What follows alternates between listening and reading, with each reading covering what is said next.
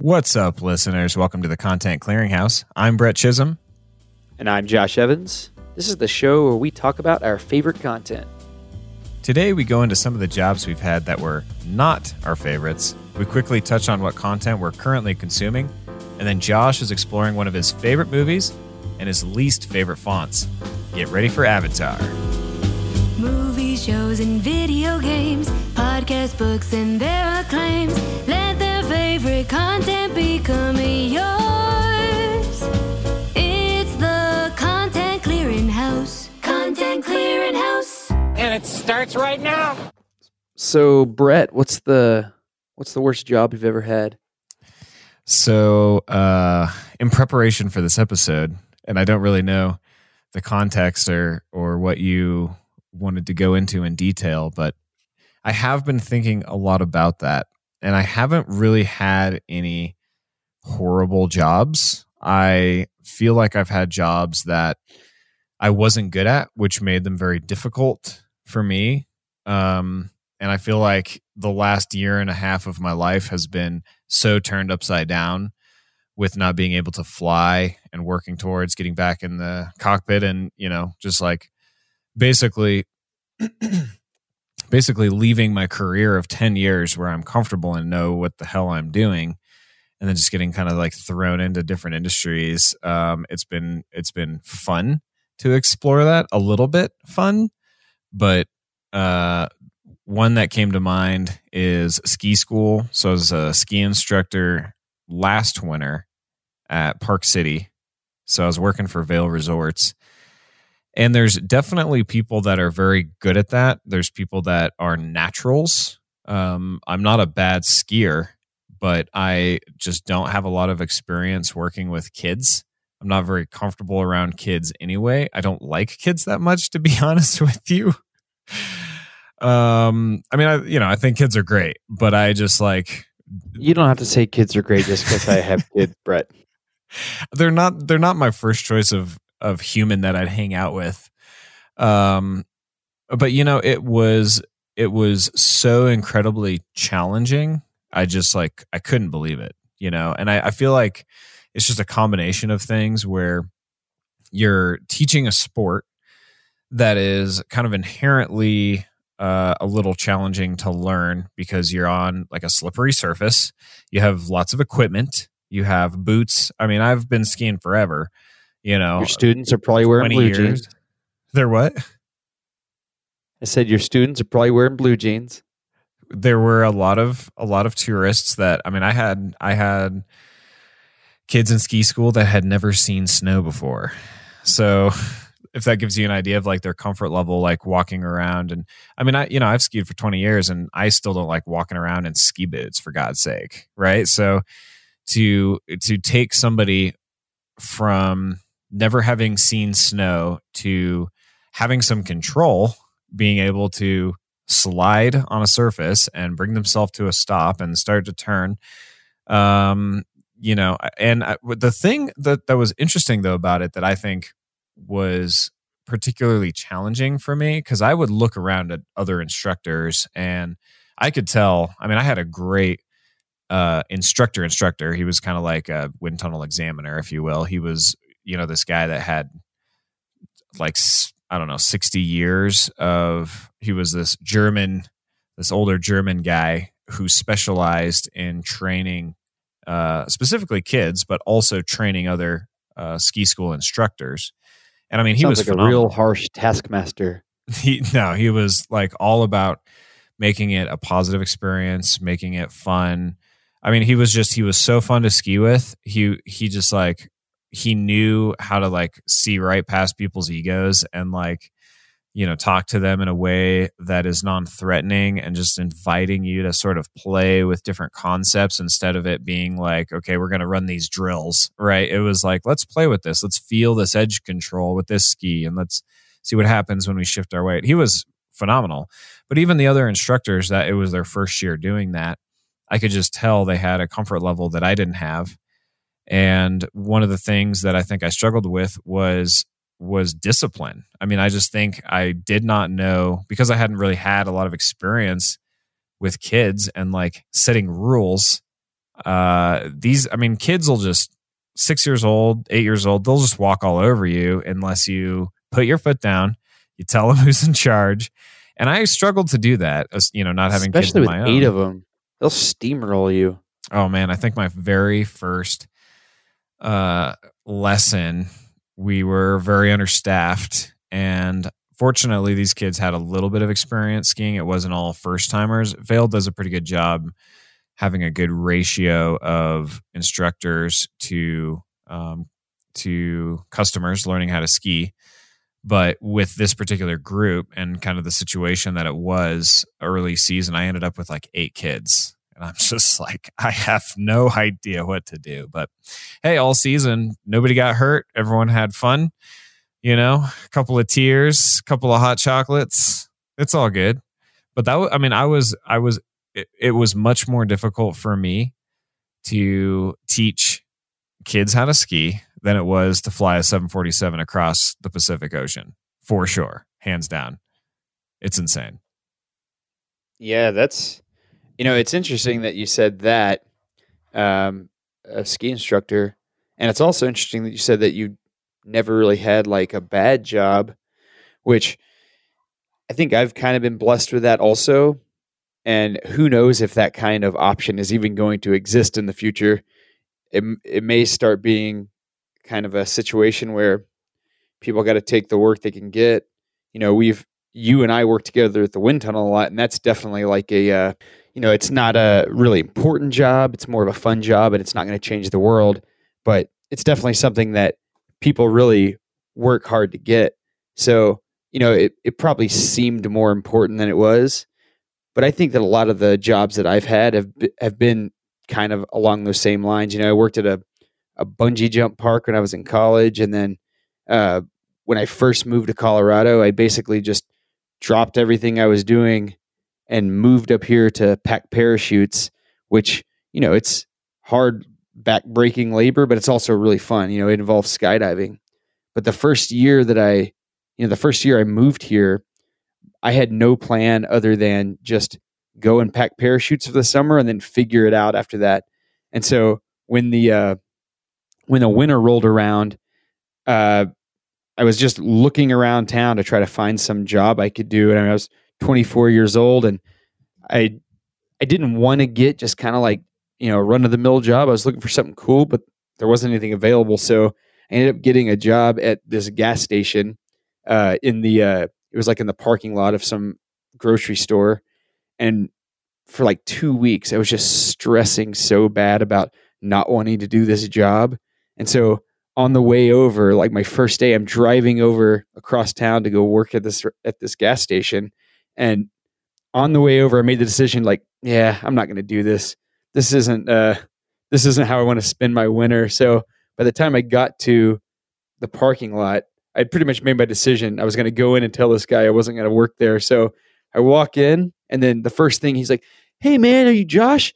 Yeah, man, I'm so excited to teach you to do this job because I'm going to be quitting in a couple of days, and I gotta train my replacement." And I just like shook my head, and I was like, "Sorry, guy, I'm not going to work here." And I could just see like this crushing expression on his face of like, "What?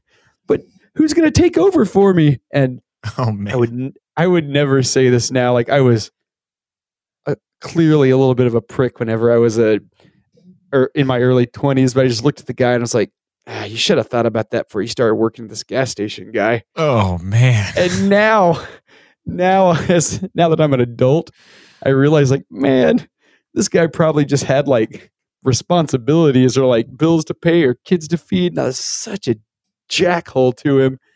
But I don't know, you live and learn, you get a little bit older. And now I'm thinking about like what the future job market might be. That might be the kind of work that we need to do. And that's the kind of stuff that people are going to need to do. So it's crazy what you learn growing up.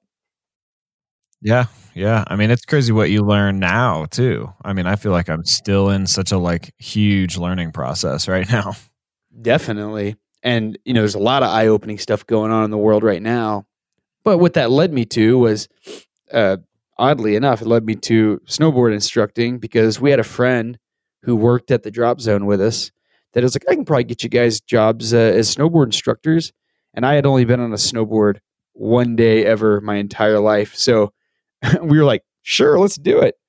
So we went up to the ski resort Eldora in Colorado, and the first part of our indoctrination for being instructors, they taught us a sample class, and everybody else is like kitted out in like this awesome gear, and you could tell they all been like kind of like you, been skiing or snowboarding for 20 years.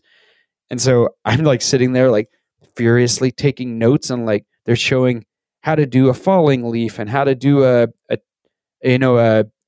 toe edge turn, a heel edge turn, link turns, and everybody else like, yeah, this is basic stuff. And for me, I'm like, I've never even heard of linking turns before. That's interesting. And so I wish I was this crafty still, but I ended up taking that class that they were trying to teach me how to teach, using it to more or less learn how to snowboard. And then a week later, they had me out on the slope again, doing the same kind of class you were doing, teaching kids. And I probably wasn't even as good at it as you were, because I could barely stay on my board, but it was amazing. I got through the entire season without, again, hurting somebody or getting hurt. And it was crazy. They kept giving me a paycheck for it. But I did learn to snowboard that year. Yeah, I think that my short stint as a ski school instructor definitely improved my skiing. I mean, there were so many, I was like a self-taught skier, and there's so many fundamentals that I had lacked and were made obvious to me just like the first couple of days of learning how to be a ski school instructor. I was like, oh man, I'm really sitting in the back seat here. I gotta get my center of gravity over my base of support. You know, all these PSIA, technical terms for what you're trying to do with your skis to achieve the most efficient result. And it's like, I didn't know any of this stuff. I just like knew how to have fun tearing down the mountain with my friends. But really, when you don't have those fundamentals, it limits you, So it definitely is. It has been a learning experience. What do you think you're going to do if kind of wind tunnels don't pick back up as much, or people aren't spending money on, the high level free fly coaching that is your specialty? I mean, have you thought about that? Because for me, I'm kind of hopefully approaching the tail end of my hiatus from aviation, and they're going to be furloughing God knows how many pilots. I mean, it is, Delta is parking 600 airplanes. So my buddy, who I kind of came up in aviation with, who I thought he had it made, right? I mean, he's been at Delta for over 3 years now, 4 years. He's going to be furloughed for sure. He's not going to have a job. And I'm sure things will, I'm sure it'll pick back up, and you still have pilots that are turning 65 or retiring even earlier than that. So I'm sure there's going to be jobs again eventually. But if you looked at the numbers in 9/11, I mean, there were guys that were in class at American Airlines. One of my chief pilots when I flew for Great Lakes Airlines, Rich, he was probably in his early 20s when 9/11 happened. He was in class at American, probably thinking that he has a job for life. He's going to retire with this company. He was furloughed for 11 years. I mean, you just never know what's going to happen with an industry like that. It's so cyclical. Yeah, right now I haven't put a ton of thought into what I would do if the wind tunnel industry completely collapsed. I feel like the facility and the business will be there. Something that worries me is the potential for students to not have the funds to fly anymore, because I pretty much fly at the pleasure of the students, the people that use me as a coach. So that's the main issue I can see happening in the future. But if that happened, I think that I would want to get into the graphic design industry. I mean, I've been working as a freelance graphic designer for the last 6 or 7 years, and it's been kind of on and off, but kind of figured one day when my body gave out, that's probably what I would want to step into anyways. But who knows? I mean, I would also go and deliver packages for Amazon, or really anything if I needed to. You thought about working at a grocery store? It hadn't occurred to me, but I mean, it's something that may need to happen. We'll see. Luckily, Yeah. my wife has a really amazing job. And right now, my job is pretty much to raise our kids until they're old enough to be in school. But after that, I'm going to have to do something. Yeah. Does being a stay-at-home dad, does that pay pretty well? Oh, yeah, dude. Mad Good benefits? dividends, bro. Yeah. That's excellent. It is amazing, though. I wouldn't trade that for anything to get to see kids grow up. Man, it's great. Well, you could be a ski school instructor, and Well, I did that, and that wasn't quite the same. Quite the same quality of life. you didn't get that Baby Yoda serotonin oxytocin response. Absolutely not. I'm pretty sure those kids hated me. They're like, this guy can't even snowboard. Well, so talking about content right now, since we are still kind of shuttered away indoors, have you added anything to your content circuit since we talked last? Yeah, I definitely have. I finished the book I was reading, Daniel Suarez's book, Delta V, about asteroid mining. Fantastic. A show that I've been into lately, which is a little out of the norm for me, but the subject matter is very near and dear to my heart. Have you heard of Lego Masters? It's like a reality I just show. heard about this recently. It Can't is remember so where I good, saw Brett. this. I know you like Legos as much as I do. Oh my God. I love Legos. So they will take it's a reality show, but it's a contest. So each week, Will Arnett is the host, and each week he brings a challenge to the builders, and it's a team of two, and they're like, this week you have to build a bridge, and then we're going to put weights on it and see how much weight it holds, and then the person whose bridge holds the most weight is basically they are protected from being eliminated, and then the lowest two, that the ones that collapse the soonest, they're in the bottom two, and then the judges select one of them to eliminate. So it's there are like structural builds. They do builds where they have to create a movie scene that the judges will give them like two random subjects, and so these guys are just like unbelievable Lego sculptors and engineers. It's so cool to watch, and it makes me think like I've built a couple of things out of Legos that are still sitting on my shelf because I'm so proud of them. And you look at them now, you're like, these are absolute hunks of junk compared to what you can do with Legos. Man, that sounds awesome. Will Arnett, you mean Lego Batman? Exactly. He is just fantastic. He is awesome. Yeah, I'm pretty sure it was the first episode where they were making jokes about that. It was like, because I do like these little animations with minifigs, and they'll have him like talking to the group as a minifig and stuff. It's really cool. I heard an interview with him, and I guess he wanted to be like a serious drama actor and never thought about doing comedy.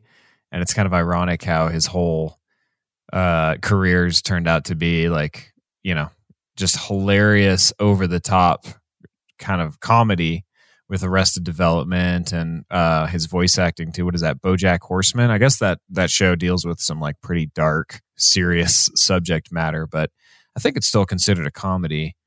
But man, he is a funny guy. Yeah, he's hilarious. And then one other thing that I just added last night is, did you ever play Half-Life? I don't think so. No. So there are these games by Valve, and they're kind of like quintessential first-person shooters, and they just created a VR prequel to Half-Life 2, so it comes between Half-Life 1 and Half-Life 2, and it's been this long-awaited thing to have a new Half-Life game, and they brought it out in VR since, Valve runs Steam, and Steam VR is the platform that a lot of the VR headsets, the home sets, run off of. So it's like, it was this huge thing, and I don't have a ton of time for VR because it's quite an investment, but since we are locked in for a while, I figured I'd give it a shot. And oh my God, Brett, it is almost a religious experience. It Half-Life's is so like so amazing. Kind of post-apocalypse, dystopian, like desert scape where you're it's like for things. And Yeah, it's like the story is like post alien invasion, and then I'm not sure it's what city you're in. It's called City 17, but it looks kind of like Paris or something. And you'll have like this really cool like old architecture, and then overlaid on it is all these like alien constructs and things, like the police officers, the Combine they call them. They're in these like 30-foot tall walker mechs. It's all based off of alien technology. So it's just like totally intimidating seeing this stuff in VR, because VR, you've done it at my house. It's like so immersive. The things that you would on a screen would just be like, oh yeah, this is kind of a crazy action game. When you see it in VR and it's wrapped around your body, and you have like stereo, audio, and everything, it just feels so real. It makes the scenario so much more terrifying. It's fantastic. If you can ever come over again, you should check it out. If we ever get to record or hang out again in person. Right. What about you, man? Anything maybe new? Maybe we'll get to plug in the Matrix, and I'll just see you in VR. Yes, yeah, I've been Bree and I have been watching McMillions. Have you heard of that? Is that the HBO show about the McDonald's Monopoly scam? Yes. I've just heard that. That's all I know about it. Oh man. I have a feeling on this podcast I'm going to end up being the documentary guy, just like you're going to be the video game guy, because I haven't been playing video games since we lived together, and we played a lot of video games, but documentaries are kind of my jam. And when I see one that's just like, it's not just an interesting story, but it's also a story that you have no knowledge of, really. I mean, I can't believe the high level amounts of money that were being stolen, essentially, from, I guess you could say, McDonald's, or you could say the people that were buying all the, McDonald's stuff to get those Monopoly pieces, which was definitely me. I mean, I definitely remember as a kid, like the McDonald's,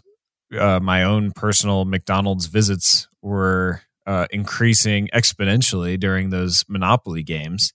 I mean, it was fun. And there was like tons of prizes. I'm sure I won like some fries but I mean, this was like serious organized crime. This documentary that HBO put together is incredible. I can't wait to talk about it in depth. That's been a lot of fun. Also been watching Hunters, which is on Amazon. And that is Jordan Peele actually created that show. And that's like when is it set? Maybe the 1970s, I want to say. And it is Jews hunting Nazis that have escaped to the United States and are just kind of like living among us, living a normal life. They escaped justice, and these people aren't having it. So that's been a pretty awesome show. Not up in here. Ooh, it's got everything that Jordan Peele his stuff, his like horror movies, and you're like, what? He's doing horror movies now? What are you talking about? Everything he touches is just gold, man. I mean, he's so good at making things.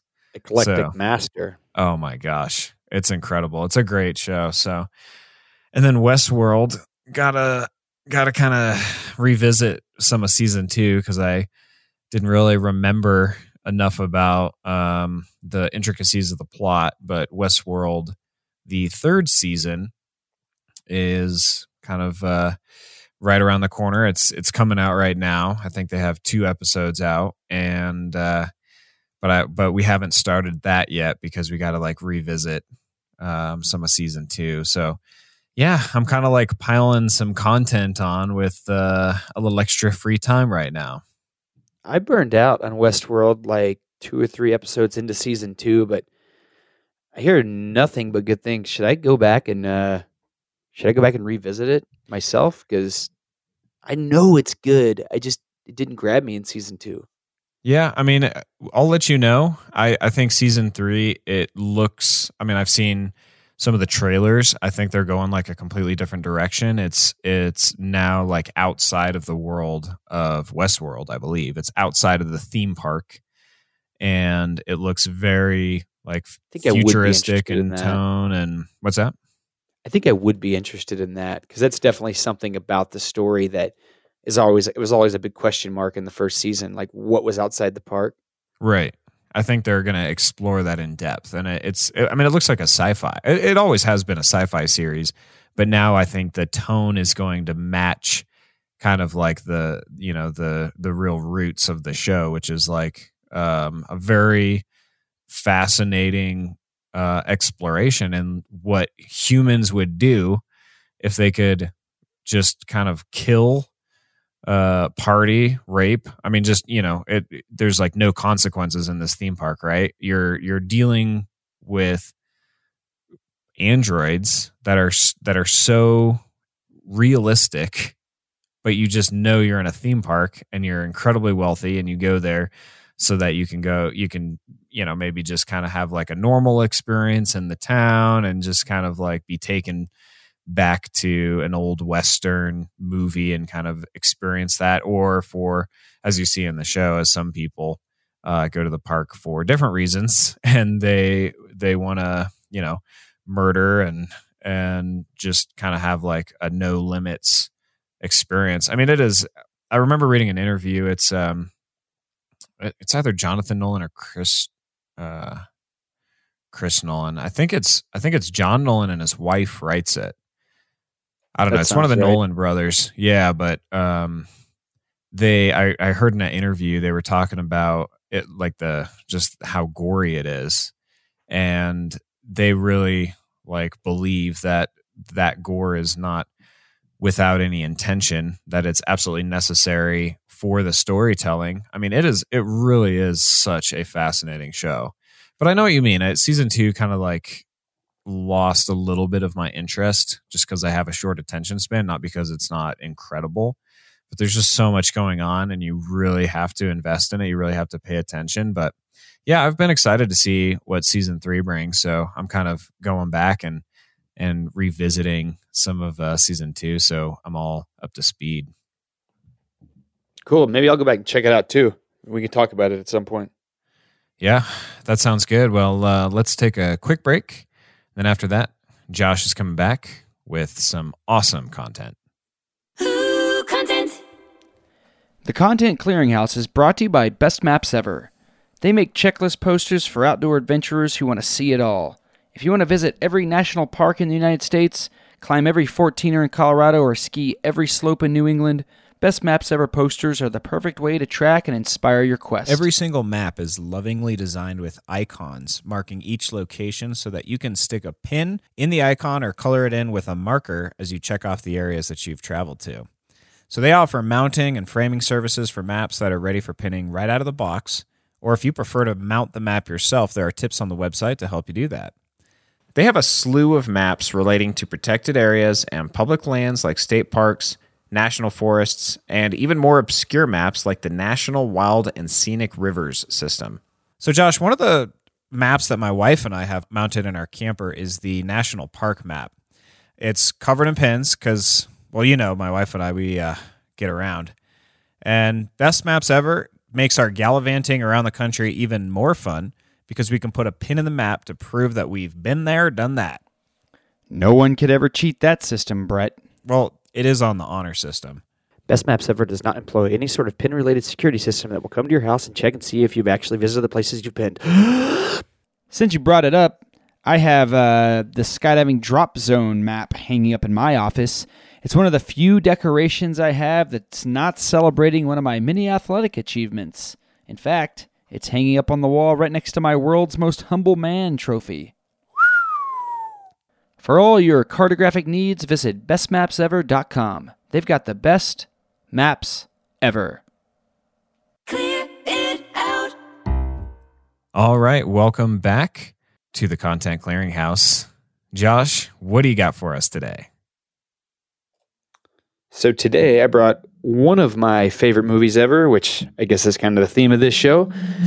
I'm going to talk about the 2009 James Cameron masterclass in technical filmmaking, Avatar. Ooh.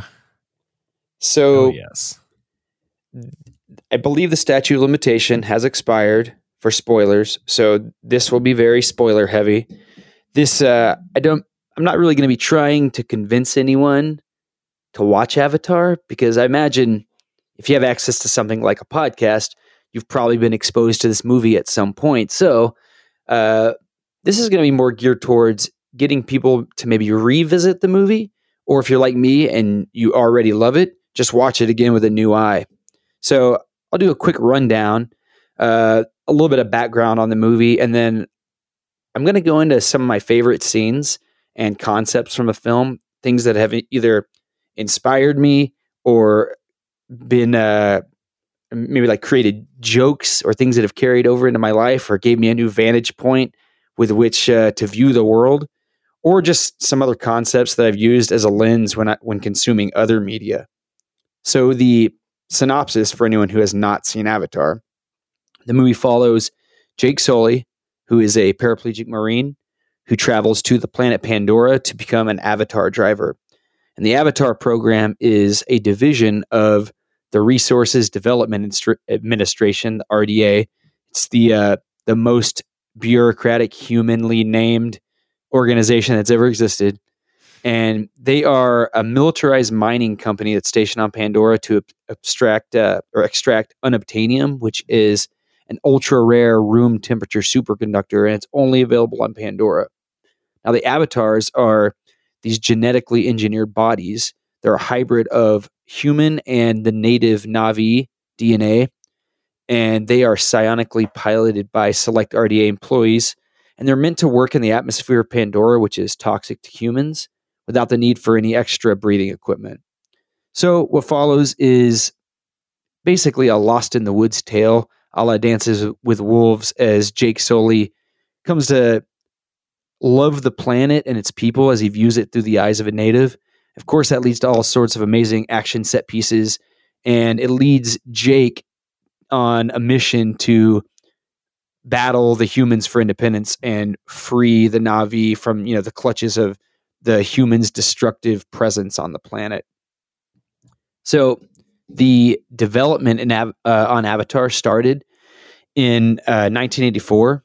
So James Cameron wrote an 80-page treatment for the film, and filming was supposed to start directly after the completion of Titanic in 1997, and the initial plan was for a 1999 release.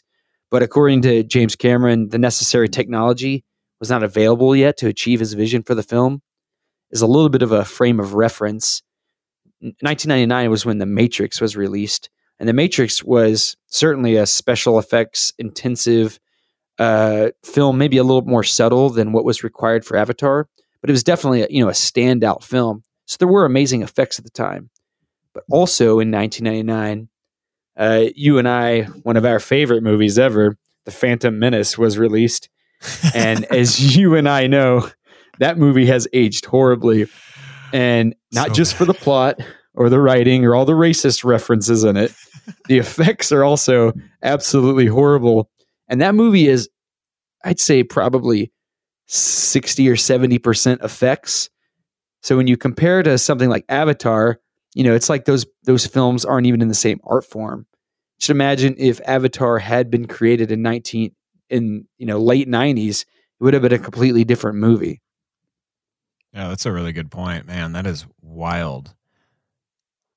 So I think with the design of this movie, James Cameron did a very smart thing, making the characters, the Na'vi and all of the creatures on the planet and the environment photorealistic, but including a ton of bioluminescence and tweaked camera proportions and adding extra limbs and kind of like merging Earth creatures together. So a lot of good design decisions that kind of hide the uncanny valley effect. Are you familiar with this? Oh, yeah. Mm-hmm. So uncanny valley is when looking at a CGI created character, the human eye is so attuned to pick up on reality that there's usually something about CGI, like if you're trying to mimic a human character, you can always kind of pick up that it's a little bit off. It's not it's not completely real. And your mind, is just picking up on all these very subtle imperfections in the CGI or the animation.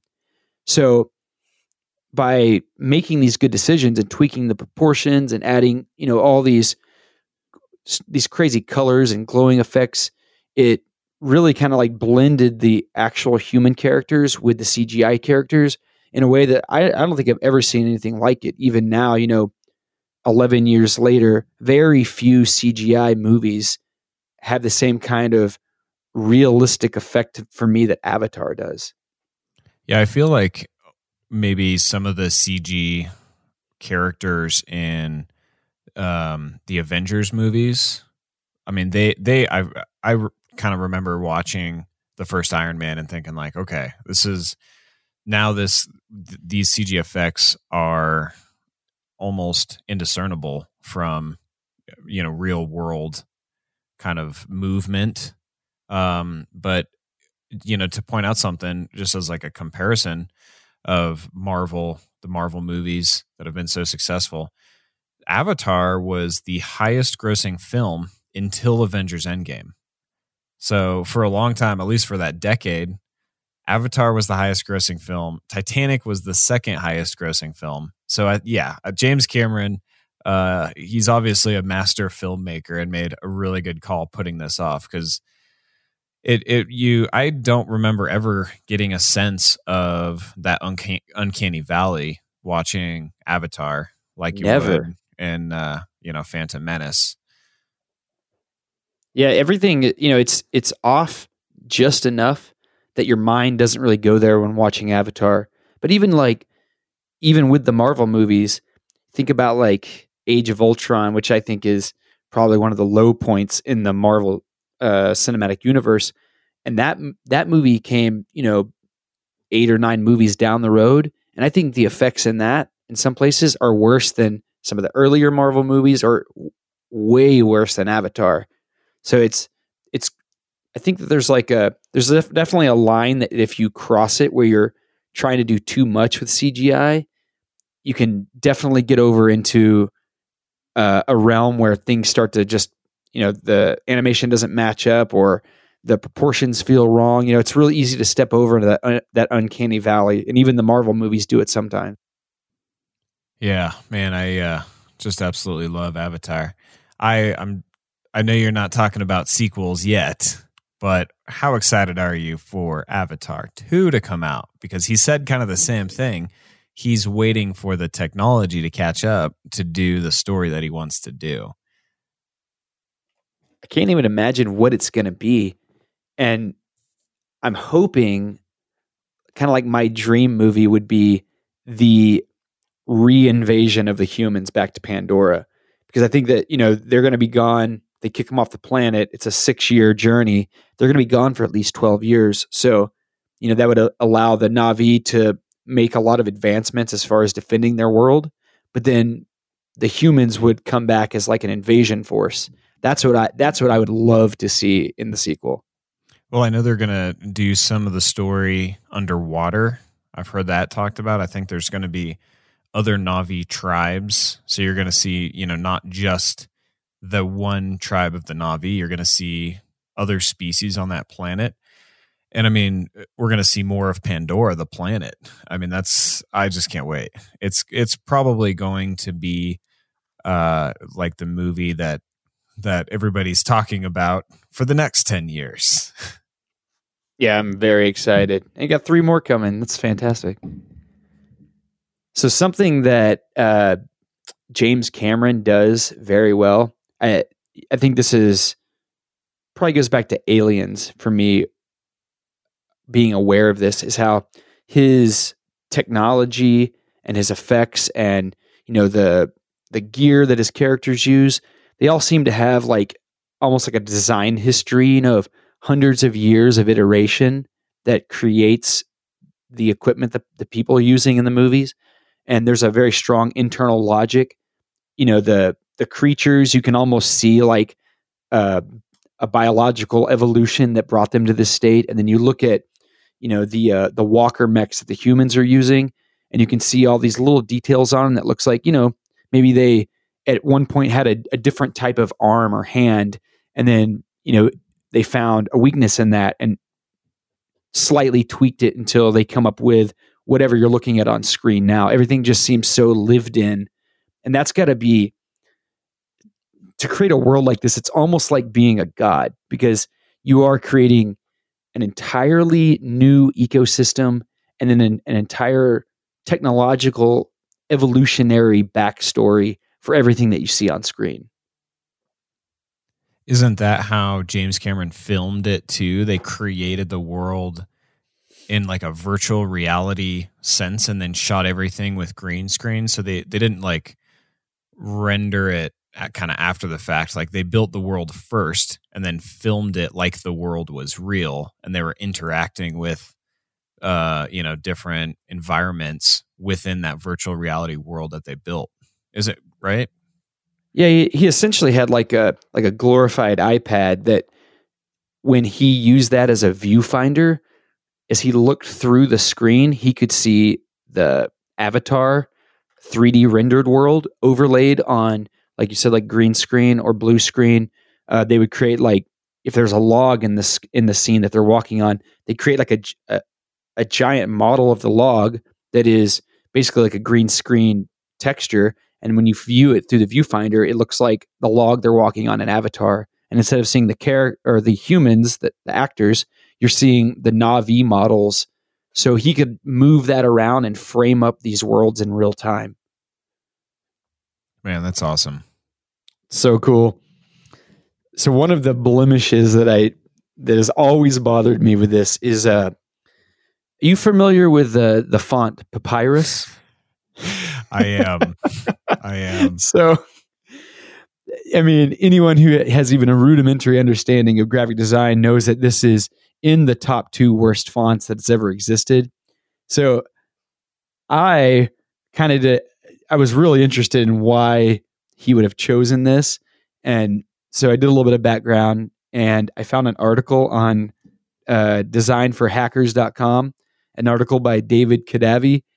And the article is titled, "In Defense of Papyrus, Avatar uses the world's second most hated font to signal the downfall of civilization." So he does a deep dive into Papyrus, and he reviews like the design fundamentals of it, things like the visual weight of the letters, the consistency of the letter forms, and the kerning of the font, which is essentially the space between the letters. And what he found was the design of Papyrus is actually almost perfect in many regards. He couldn't find a whole lot of issues with looking at a block of it on the screen. There weren't like hot spots where it was dark or light spots where a lot of the paper shines through. It all looked very consistent. And he found it was almost too perfect. So what that made me think of is, I mean, obviously everyone hates Nickelback, right? So I heard someone talking about one of the reasons that Nickelback is so hated is because Chad Kroeger, the lead singer of Nickelback, he's like such a control freak with his designs and his arranging of his music that in the studio, if there's one wrong note out of place, he'll go in and re-record like the entire section of the song to replace it, and he'll tweak everything until it's like this technically perfect quote unquote masterpiece. I mean, it's still Nickelback we're talking about here, but it's kind of that same thing with Papyrus where you look at it. I know I've scrolled past it when I'm looking for fonts for design. It always catches my eye every single time. And then I'm like, whoa, wait, no, that's Papyrus. Can't use that. But every time it catches your eye because it looks good. So what this guy kind of settled on, David Kadavi, was there's something he calls material dishonesty. And a real world example of this would be like seeing like a fake wood grain or, like a fake brick print on a wall, how it always looks cheap because it's trying to imitate something from the natural world. It's not being authentic. That is fascinating. So he says that Papyrus is material dishonest because it has all these little nooks and crannies in it that are trying to trick you into thinking that it's being written on rough paper. Right. So that was, his kind of his thesis was that the material dishonesty was why papyrus is a bad font. And then he says that in Avatar, this material dishonesty is an allegory for the falseness of the humans driving the avatars and how they're trying to become something that they are not. And honestly, that was kind of where he lost me with this thing. At the end of the day, it's still a terrible font, and it is a blemish that needs to be mentioned on Avatar, which is otherwise just so great. But it was really interesting to see his take on it. Like, this guy clearly thinks about fonts more than I do. And so, I think ultimately the inclusion of it in this movie had to either be an oversight or a joke, but that's just my take. I clearly have a kind of a different view on it than David Kadavi does. Well, if we see Avatar 2 and the title screen is in Comic Sans, then we'll know that James Cameron is definitely trolling audiences. Oh, yeah. That would be the other worst font in the world. So, what do you think about the basic plot and storyline of Avatar? I mean, I personally think it's incredible. When I think of the plot of Avatar, I think about this old man that I don't know very well in Florida that I had a conversation with many years ago about what a great movie it is. And all he had to say is it's a bunch of liberal Hollywood nonsense. Because it's definitely, it's not very thinly veiled that you have this capitalist organization that is willing to destroy this beautiful ecosystem that they don't even really understand. And of course, you do have those protagonists on the human side, like Sigourney Weaver, who is not just a protagonist in the movie. She is a protagonist in real life as well. I love you, Sigourney Weaver. You're the best. Sci-fi legend. But she is doing everything in her power to say we need to study this. Like, they have some sort of nervous system that is integrating the entire planet. They can talk to their ancestors through this sort of internet like web. So you do see those people that are fighting for the planet, for the Na'vi, but who's gonna sort of overpower that? It's going to be the people with the guns. It's going to be the people that are trying to get the unobtainium. But I think it's a great exploration. I mean, that's what science fiction is. Like, you shouldn't be offended by a really good story because it might make you question your capitalist beliefs. I mean, that's a ridiculous reason to dislike something like this. I mean, there's obviously some very strong Native American vibes with the Na'vi. I mean, they just, even the way that they kind of talk about being like a warrior race and the way they paint their faces and their bodies, and they have respect for the environment, and they clearly kind of live in this cohesive way with everything around them. I mean, it's not exactly, you don't have to read between the lines to kind of see that message. But the thing that's really fun about the movie too is, even though you have this pretty clear-cut villain, Colonel Miles Quaritch, I think his name is. I mean, sometimes when I rewatch Avatar, I'm rooting for him because he's just such a badass. I mean, he's a great villain. Yeah, I like the kind of the role reversal in the movie of the humans being the antagonists. You don't get that a lot in movies. So that's a really cool element of the plot.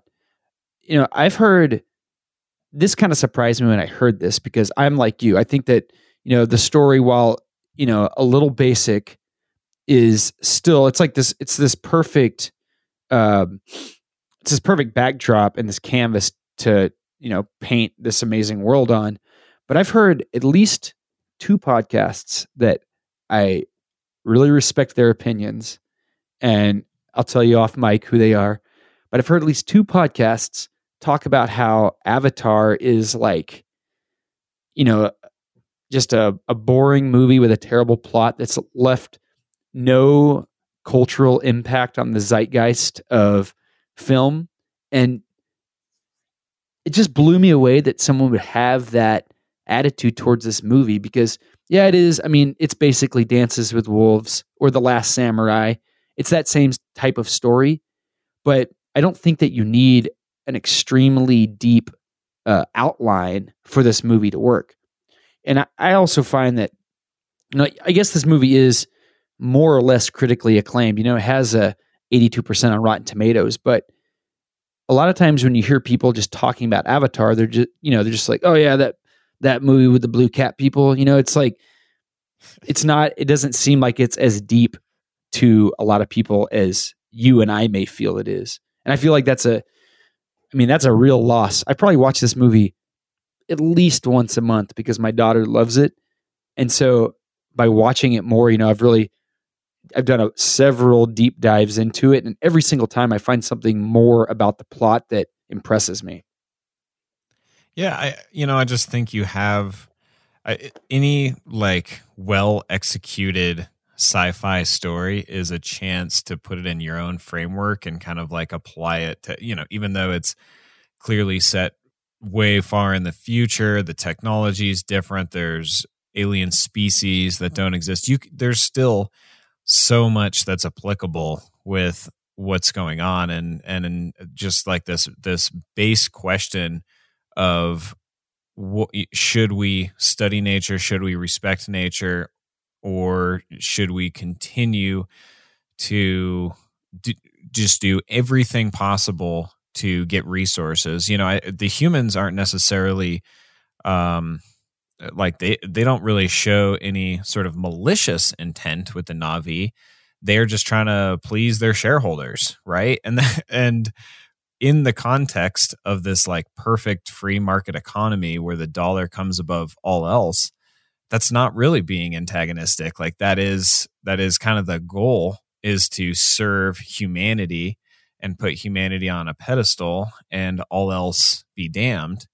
And so I think any like well executed piece of art that kind of like helps us to unpack those things on a huge scale and like a huge cultural societal scale is a win in my book. I mean, we should always be questioning our intentions. We should always be asking ourselves, at what point would we be willing to maybe go a different direction, or how precious is life? Does it matter that it's alien life? Even does it matter that this is another planet, or actually it's a moon, I guess, but this is another world, and does that devalue it a little bit and justify putting our needs over the all the life forms and all the ecology that's on Pandora? Well, I think unfortunately that humans would make decisions very similar to what RDA makes in this movie, because that's been shown time and time again in our actual world that humans will make these exact or similar choices against other humans. Now, if you take the step removed of saying that, these aren't even people, these are not humans, these are aliens from another planet, and their culture just seems so backwards and undeveloped compared to what we can do. Unfortunately, I think that some of the leadership in our world will make very similar decisions to what RDA does. It just strip mine the planet. Like, what does it matter? We don't have to live here. We're going to be here to get unobtainium, and then we're going home. And it doesn't matter what happens to the locals, because, that's nobody I know. It's easy to write them off. Absolutely. That's how every genocide starts, is with dehumanizing, the other group and trying to frame them as the other, right? It's the first step towards defeating your enemy, is to dehumanize them. And I can't imagine that'd be hard with an alien. Right. Let's talk about some scenes from the movie. Some of my favorite scenes. Something in early on in this movie that kind of feeds into the deep world building is the intro to Grace Augustine, Sigourney Weaver's character. So there's a scene where they're walking into the biolab, and Norm, who is he's one of the Avatar drivers that's just landed on Pandora. He's mentioning how Grace Augustine is a legend, and the lab tech that's leading them in. It's like this very subtle scene where he just kind of like rolls his eyes, and you like instantly get this sense that there's like this deep seated annoyance at Grace Augustine's tyrannical ruling style over the biolab. It makes it seem, just with that one little eye roll, makes it seem like the biolab and the Avatar program has existed for decades. There's this really strong, rock solid internal logic with all of the world building that's going on.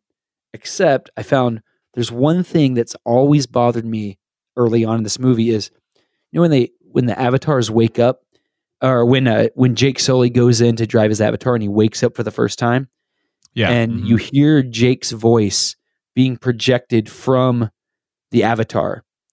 And so it's always made me wonder, is this a projection that's coming through?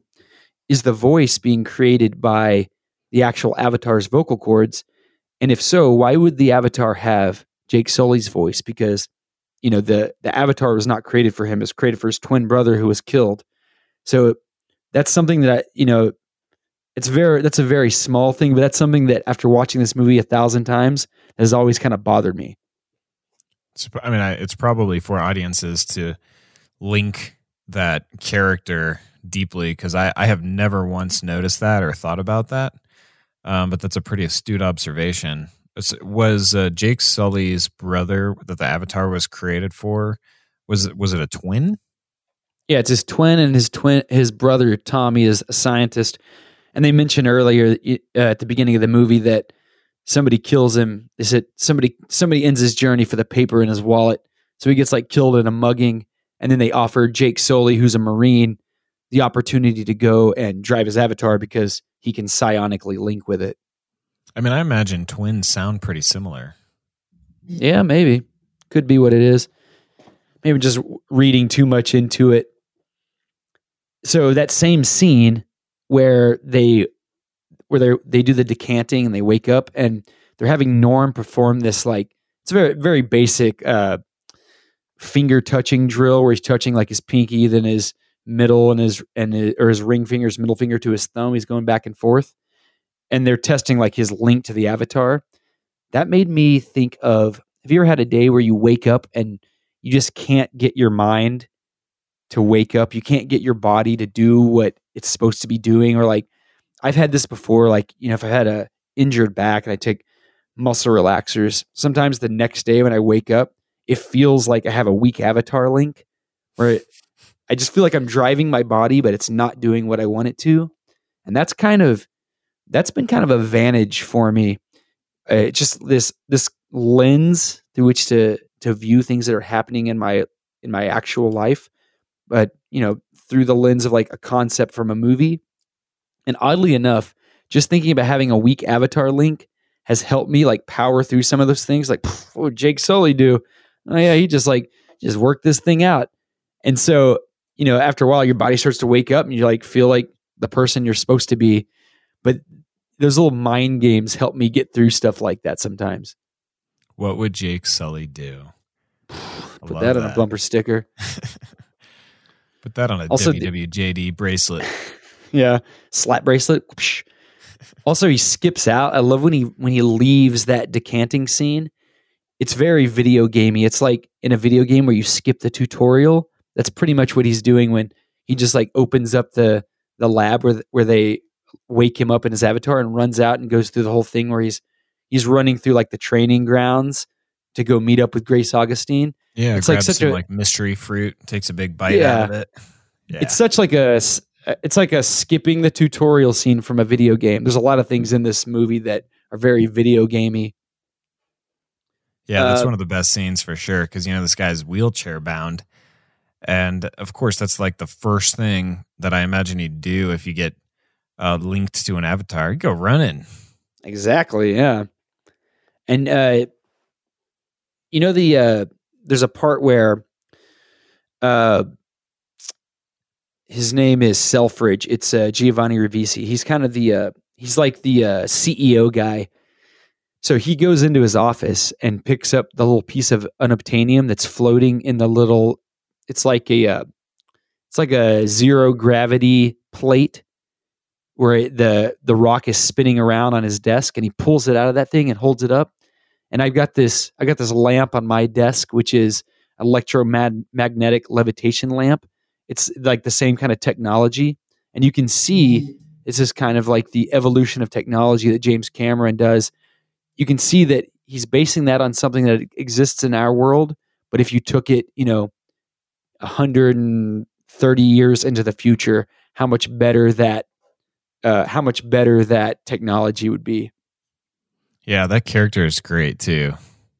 There's so many good villains in this movie. And he's like what you were talking about earlier about how some of the humans aren't necessarily, they're not evil per se. They're more of like indifferent towards the natives. And he's one of them. Quaritch, the main military bad guy, he is definitely vindictive. He wants to kill them. But Selfridge he's more of just indifferent to the point where he's like, if it gets the job done, I guess do what you need to do. And it's crazy to see how that kind of casual evil, what it can lead to. Yeah, definitely. So another part of the movie it's a little nitpicky, but it's something I've always wondered about is, when he goes on his first mission and he gets chased off by the panther.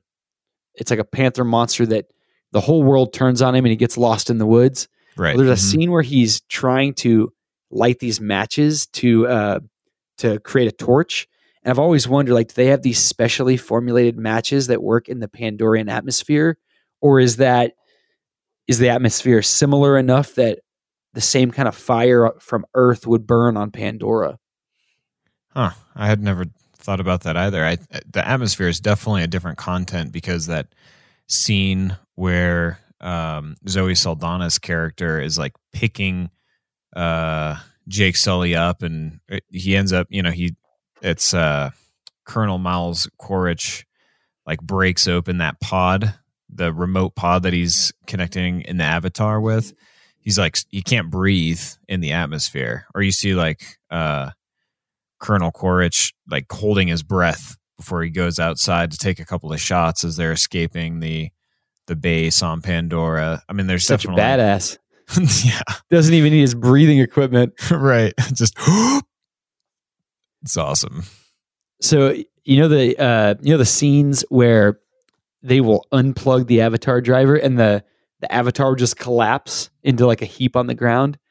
Yeah. So we would always say Avatar unplugged. If you see a Jerry of the Day ski video, somebody goes off a jump and their body just goes completely limp. It just looks like their consciousness went away. So that's been something that ever since Avatar, that's been something that's followed me through my entire life. And we had 2 years ago, skydiving nationals, we were competing in mixed formation skydiving. So we had a round going into it that, based on what was required in this round, we thought that there was potentially a chance that our team could set a world record based on our skill set. So we did all this practice and training, and we were pretty stressed out about it on the way up to altitude. So we jump out of the plane. The first thing that happens as we come out of the plane is I start kicking my legs kind of uncontrollably. And so, in my mind, I'm thinking, okay, kind of off to a bad start, but we can recover this. The very first move, my teammate, Rusty, he's going to fly under me, and I'm going to do a flip over the top of him. And as I see him moving towards me, he just rolls over onto his side. It's a total Avatar unplugged moment and just starts flying off at a 45-degree angle from me. And so it threw me for such a loop because he's one of the best skydivers in the world. So I kind of chase him down. We get back together, and I'm just laughing at him the whole time. And needless to say, we did not set our world record, but Avatar Unplugged became our team catchphrase for the next 6 months. Anytime somebody would do something maybe just ever so minutely out of character. Oh, Avatar Unplugged right there. Oh man, well I'm definitely going to be using that because I have a lot of Avatar Unplugged moments. Oh, yeah. I feel like I have a loose connection all the time. Anybody who participates in action sports probably has some Avatar unplug moments. You know, a fallout or not a fallout, but just kind of like a repercussion of this movie. I don't know if you've heard of this, but have you heard of Avatar-induced depression? You know what? It's very interesting that you mentioned that. Because I do have something that, I don't know if it's the same thing, but I do have some thoughts on that concept. So you go. Well, I remember reading about this not long after the movie came out, but there was some kind of forum that had like 1,000 followers and tons of comments and this and that. And it was about all these people that were experiencing this depression that was brought on by enjoying Avatar so much and then finding that real life did not really meet their expectation that was set by this utopic world of Pandora. And if you do some Googling, I mean, you'll find articles on Psychology Today and different news sites, but I think my favorite was on Urban Dictionary. They have post-Avatar depression. And so here's the Urban Dictionary definition. It says post-Avatar depression, also known as PAD for short, is the case when a person after seeing the movie Avatar eventually realizes that the world they live in sucks ass and that they will never be able to fly, jump, or live like the Na'vi do on Pandora. Oh, man, it's so true. I have something in my notes that is exactly that. Yeah. When I saw this movie, I was working as a professional skydiver. I was doing probably 1,000 skydives a year. And I remember the scene where he goes to capture his Banshee and he has to go through like the whole, like he has to make the bond and then he has to fly away with the Banshee to seal the bond with the first flight. In that scene, I just had like this moment where I stepped outside of my body and I just realized, man, nothing I will ever do is going to be as cool as this movie. And tomorrow, after I see this movie, I'm going to go and probably do 15 skydives for work.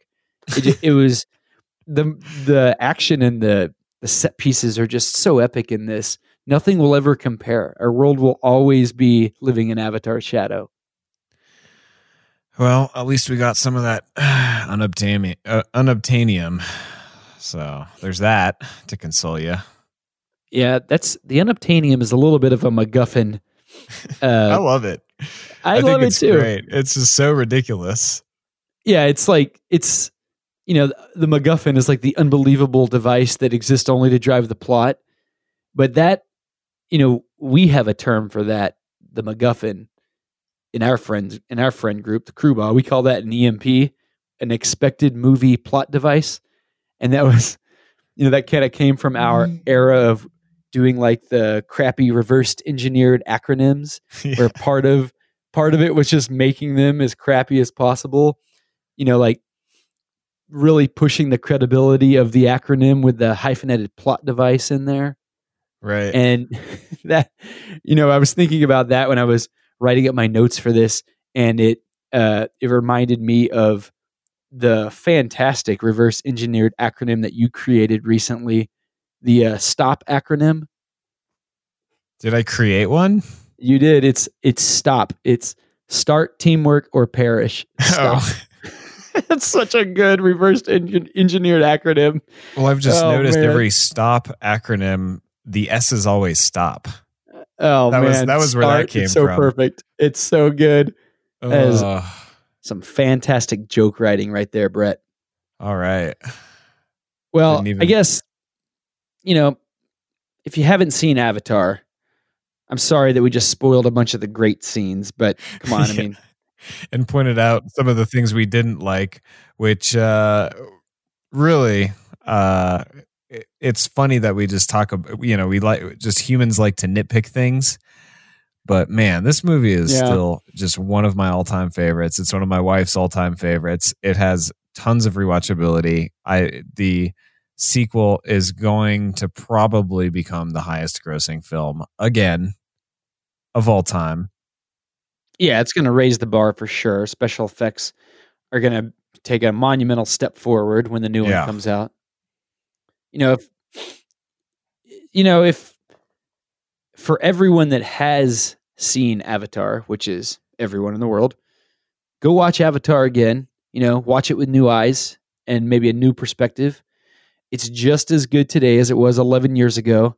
I think it's a shame anytime I hear someone bag on, the simplicity of the plot or something, because this is an absolute beast of technical and artistic movie making magic. And you can find it on several of the streaming platforms. So you have no reason to not check Avatar out again. Right on. Awesome. Well, thank you so much for listening. We got some more great content coming down the content pipeline for you. So please join us again. Thanks again.